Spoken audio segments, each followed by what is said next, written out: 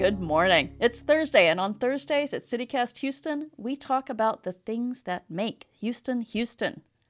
Lead producer Dina Kesba and producer Farrell Gibbs are joining me today to talk about the Galleria. It is the biggest mall in Texas, and y'all, it is so much more. It's Thursday, April 14th, 2022. I'm Lisa Gray, and this is CityCast Houston. Farrell, Dina, let's talk about the Galleria. Yes. Awesome. You know, all of this was kind of spawned. You know, the other day we were planning for the post-Houston conversation that you had. And then during that episode, you called post-Houston the Galleria for our modern era. And so that there's the big question. What's the difference between post and the Galleria? Yeah, well, okay, let's start by what the same is. So when the Galleria opened, 1969, 1970, it was just this astounding thing that upended, shopping malls across the country. In the middle 60s, this piece of land was nothing much. The freeway didn't open until like 62, that Loop 610, 59 interchange. So what happened? This great developer, Gerald Hines, who'd been doing warehouses and little office buildings, not big stuff. And he just had this vision. This is where a major luxury thing should be. And he started acquiring land and just putting this big deal together. And, he bet his entire company on it. Other people in the company said he was being like a riverboat gambler. He got hooked up with Neiman Marcus, which is like the famous definition of urban luxury brands. And he cut a deal so that Neiman Marcus would come in with them. And Neiman Marcus brought in their own architect that they'd already been working with, a guy named Joe, Gyo Obata, who, he's this very minimal, beautiful, modernist architect, young guy. And he and Jerry Hines started traveling around Europe looking at places. They started traveling around the U.S. looking at other malls. And they came up with this wild idea that they wanted something that felt like this European gathering space. It was like the Galleria Vittorio Emanuele II, right? That's what really inspired them. That's the one that I understood that they really wanted it to be modeled after, the one in Milan. And the photos look so alike. They took a couple of things from it, definitely. So that one in Milan is like this intersection of two streets. You've got these, beautiful old Italian buildings. They're like 3-4 stories high, and then over them you've got this glorious glass roof with iron, it looks like a Victorian greenhouse. That doesn't sound anything like Houston. Yeah. Gerald Hines thought, okay, I want to extract as much money from this expensive land as I can. So he had this idea to do what's called a mixed use development, which was really out of fashion in the 60s and 70s. And so he's going to agglomerate a hotel plus a mall, plus a skating rink and an office building. And he wanted it to be super luxurious, this kind of place that he saw it as a new downtown. It pretty soon started backing up traffic on the freeway, which, hello and welcome to Houston. And this is the largest mall in Texas, right? The Galleria? It is now. Yeah. It is now, and it's this tourist attraction for Houston. It brings in people from other countries who stay to shop. All for luxury stuff? If you're traveling, probably, yeah. I mean, you're not going to get a hotel room if you're, there to buy $4 bargain basements shoes. True. But anyway, that is the story of the Galleria, and I think it has just shaped how Houston thinks of development ever since. We think about building these walkable developments that are completely air-conditioned and contained. Yeah, I mean, because it's in the summer when it's so hot, all you're looking for is to go indoors where there's air-conditioned things to do. You're not looking to do a lot of things outdoors, that's for sure. Right. And the idea of an ice skating rink in summer in Houston is just, I just like thinking about ice in August. Did you grow up going to the Galleria, Dina? Yeah, I did. We used to go actually for Eid, part of our like holiday tradition. My family would gather all their family friends and their kids, and they would take them to the Galleria for ice skating. And that was something we did almost like every single year. Now, back then, there was the Rainforest Cafe right there, right across from the skating rink, which doesn't exist anymore. It's like a cafe that you enter, and it literally looks like you're going into a jungle. There's like these. It has animatronic everywhere, animals. yes. Cool. And there's like trees and literally looks like a jungle.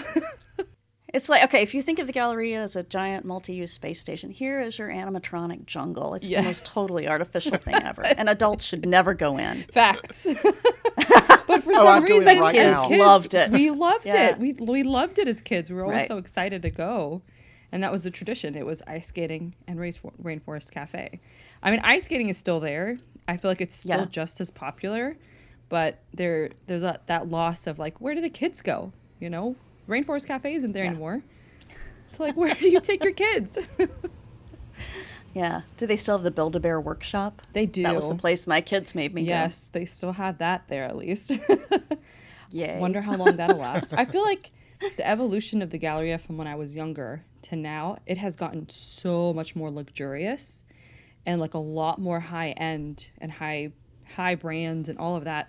Way more than when I was like a kid. I mean, the Galleria has always been like brand central. But I feel like it hasn't been to the scale. Now it's definitely like, I feel like their target audience is maybe the tourist, to try to get them to come in and buy these very expensive luxury pieces. But, you know, and it wasn't as big. Now there's like different phases, different like corners of the Galleria that opened up that are brand new. Like where Ted Baker is, that side of the mall, I think it's closer to where Saks Fifth Avenue is. On that whole side, that's whole brand new. It's like a whole other wing. Yeah, I mean, the Galleria it kept expanding pretty much from the time it opened. You know, they added another hotel, then they add Galleria 2 and 3. You know, they just keep adding on Galleria Roman numeral. Yeah. You know. On the outside, I would always wonder, where is the space coming from? Because when you go inside, it's like, how did you get like this other wing of the Galleria? Like, where was this land? Was it always just there? Because on the outside, you're like, where's the open space? It seems like everything is full. Yeah. I wonder if the luxurious nature of it is not their actual business plan. Like yesterday, I went to Guitar Center for a harmonica, and they had, harmonicas come in all kinds of different keys. They only had one harmonica and one key. And I had to go elsewhere. And I think the reason why that's happening is because you can get a harmonica delivered same day Amazon. You can get a guitar delivered probably in 2 days, Amazon, right? With return policy. So how do you keep people from buying their products from Amazon? But if you're the Galleria and you have products that won't ship, that are like the only of its kind in the world, then you have an audience or a customer base that will actually come to that location and continue to spend. What do you think?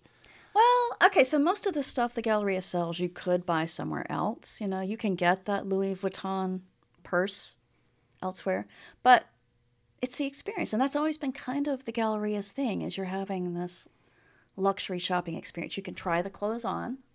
You get to browse actual physical objects. You get to look at people. If you are a dedicated shopper, this sounds attractive. I'm not a dedicated shopper. I think, oh my God, how many shirts could I possibly look at? And how much can you walk? Because it's so big. So it requires a lot of walking from different wings and different sides. It's not a little tiny Memorial Mall. Well, I feel, even though Memorial's not that small, but, compared to the Galleria, Memorial, you feel like it's easy in and out. You can get in real quick and leave. With the Galleria, you can't. You have to strategically park wherever you actually want to go in, so that you're not walking so much and passing by all these stores. This is part of the reason why the Galleria has survived and thrived while those smaller, middle-sized malls were dying out. It's not a place you pop in for a quick errand where you might get something you could order on Amazon. It's a destination. You are going, for hours. You're not necessarily going just to one shop. You're going to the Galleria. Mm-hmm. And the restaurant experience is different. It's not just, you don't just have a food court. You also have so many actual dine-in restaurants around, and some that connect to the Galleria. Like I think Cheesecake Factory connects to it. You got like raw sushi in there. You got so many. You got some of the city's like top restaurants in there. Yeah. I think even just like outside of the Galleria grounds, it's developed so much. Like Highland Village also is not at all what it was. It was like almost non-existent when I was a kid. But like, let's talk about Uptown. What I'm not supposed to call the Galleria area. Like Uptown Houston is like the downtown that the Galleria spawned. Yeah. You've got all these high rises. You've got all this Yeah. residential and office stuff that is out there now. And it's like another downtown. It was one of the first of the sort of mini downtowns outside of Houston's real downtown. If you look at Houston, we've got all these weird skylines, these separate things that author Joel Garreau calls them edge cities, where you have all these things happening that used to happen in a normal downtown. You have people living there and shopping there and working there. And the Galleria was really, I think, the first that was really like that in Houston. Yeah, okay, you mentioned this earlier in Milan, I guess. You're talking about people would actually live in the Galleria? You could tack a high-rise on above it. I don't think they would do that now because Uptown has so many high-rise apartment buildings, and they've got these cool little circulator buses, and it's entirely possible to live your entire life in Uptown right now. They've got a Whole Foods, not in the Galleria, but they've got a lot of the stuff that you need to, your work, your play, your office is all right there, really close. Yeah. So, I don't think it's like, if you had a place where people could live full-time actually attached to the Galleria, I worry that you would get these mole people, these people who like live their entire lives without ever leaving the air conditioning, without ever seeing direct sunlight. Oh my God. Do you think that would be successful? Like they could actually get people to live above the Galleria if they were to follow that plan? Think about the really serious shoppers, the fashionistas. Is it bad that I don't know any? Do y'all know any? I know people. I don't know anyone that's like a crazy avid shopper. I do know some of them, and they have Galleria appetites, but they have TJ Maxx pocketbooks, if that makes sense. One of the things I did love growing up about going to the Galleria is they had the little La Madeleine inside there. And so you could sit on their little balcony, like people watch people as they're ice skating. And so far that still exists, so I really hope it doesn't go anywhere. Because, they took away the Rainforest Cafe. Fine, I guess we outgrew it. But I hope they don't take away the Dina, I swear to you, as an adult, you don't want to go to the Rainforest Cafe. I don't even remember if it tasted good. My childhood memory is like... Let me rush to assure you. Any place with an animatronic giraffe does not serve good food. I guess that's true. That's fair. Yeah. Going back to your question at the beginning, Farrell, about post-Houston, we were talking about how it does feel like this place where Houston gathers. And the Galleria aspires to be that. I do think it's like upper middle class and seriously wealthy people. It's not just Houston anymore. It's bringing in people from, other countries often. Definitely around the U.S. too.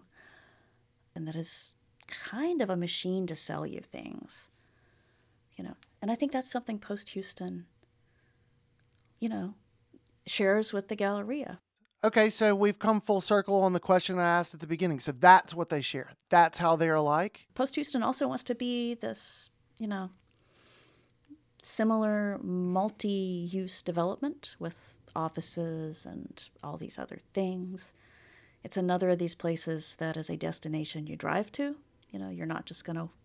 A few people will cross the street from their jobs downtown. At least it's more possible, to do that than it was at the Galleria when the Galleria opened. But, It's this funny thing about Houston where so much of our social life is in these private spaces.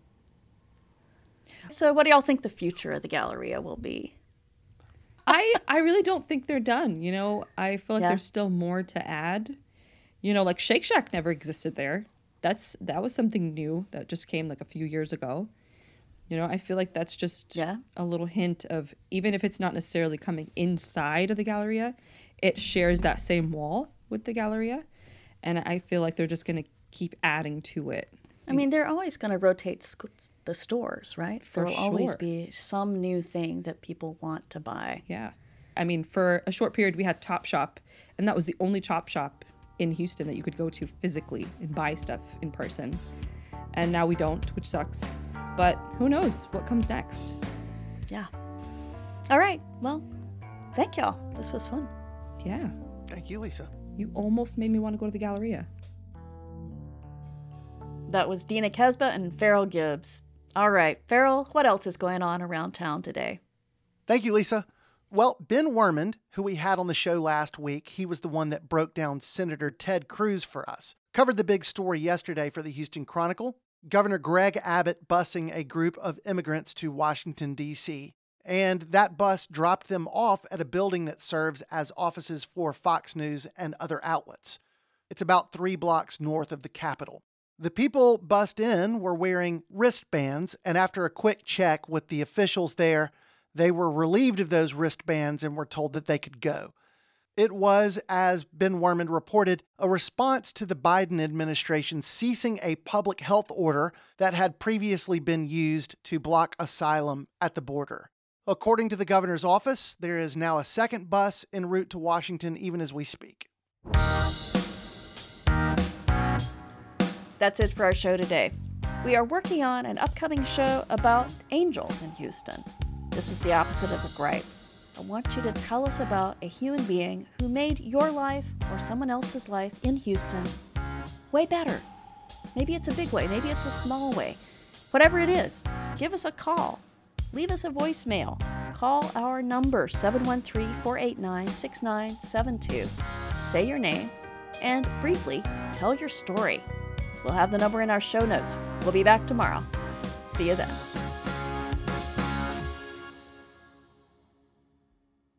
Oh, God. Y'all, I was so glad when my kids got too old to be invited to Build-A-Bear birthday parties.